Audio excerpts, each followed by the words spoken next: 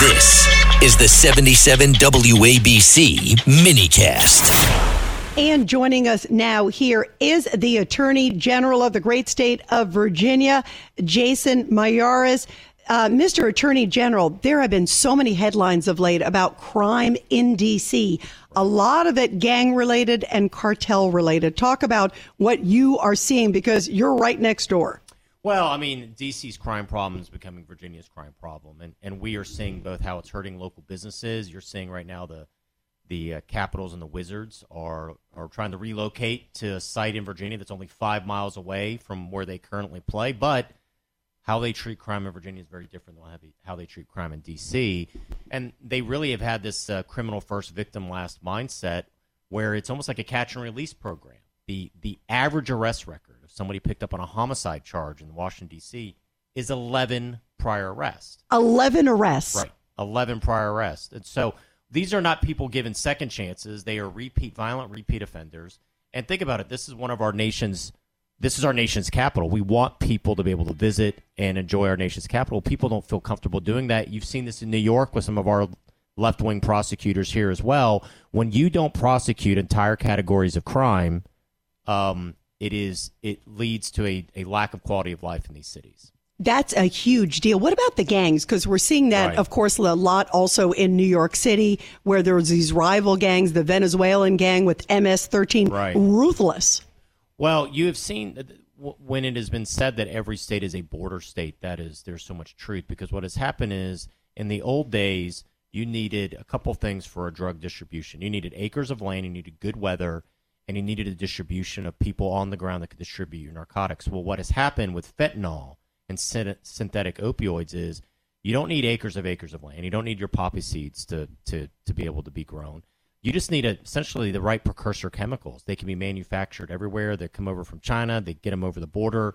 They'll manufacture them in the United States. But what has happened is the cartels have practiced this form of vertical integration, which is just ruthless. They've wiped out a lot of our local gangs that you've seen, and they've created these bloody gang wars about drug turf. So MS-13, there's a reason why you don't necessarily hear much about the Bloods and the Crips anymore. It's about several number of years ago that Sinaloa decided to essentially join or die and wipe them out. So it has been a horrific explosion. And then you have on the border, enough fentanyl crosses our southern border to kill every man, woman, and child in America 3 times over. So you have a chaos at the border. You have you also not just have drug trafficking, you have human trafficking, which is the world's second largest criminal enterprise. That's a $150 billion a year enterprise, and the average going price right now that the cartels are charging is about $15,000 per person. They force you to work that off, tragically sometimes through sex or labor.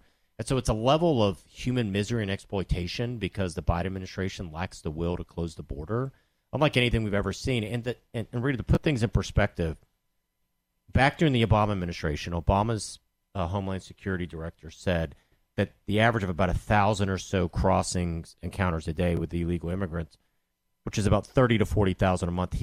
They referred to that as a crisis. Their words, not mine. In the month of December alone, we had 300,000.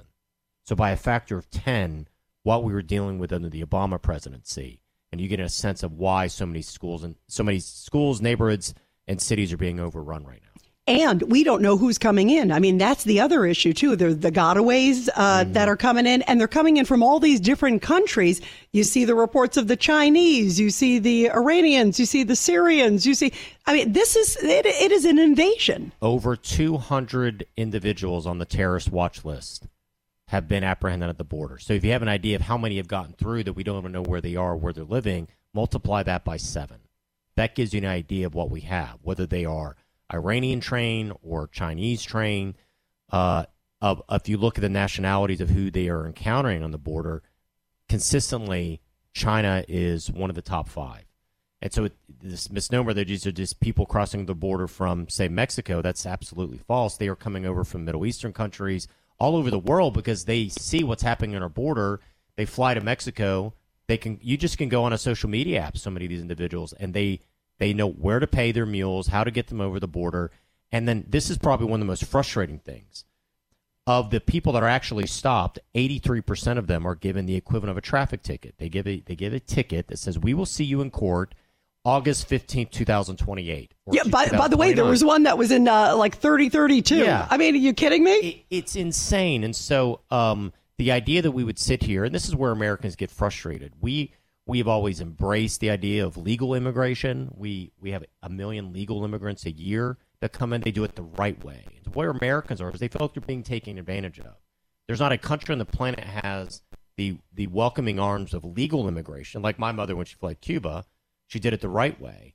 And then they're being told, okay, we're welcoming to these legal immigrants, but these individuals that cut in line, that break the law, at a naturalization ceremony, the most powerful moment is they raise their right hand, they swear an oath of allegiance to the United States, they swear an oath that they will serve in the United States military if called upon to serve.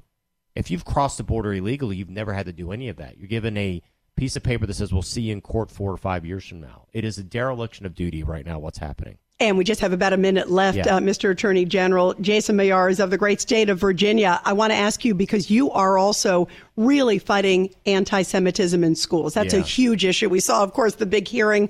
It still persists. I mean, we're still seeing Harvard and some of these schools bringing in these speakers and others. Didn't they get the message? What's amazing for me is that there was a poll that showed millennials 61% favor Hamas.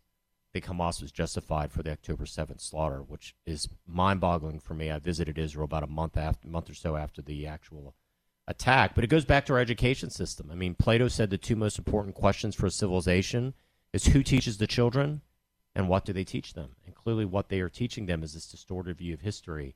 And it's why anti-Semitism is rampant on our college campuses. Well, bravo for fighting the good fight and cracking down on them and also keeping an eye on the border. You got to come back soon. We love having you. Thank you. Thank you. Virginia Attorney General Jason Miyares.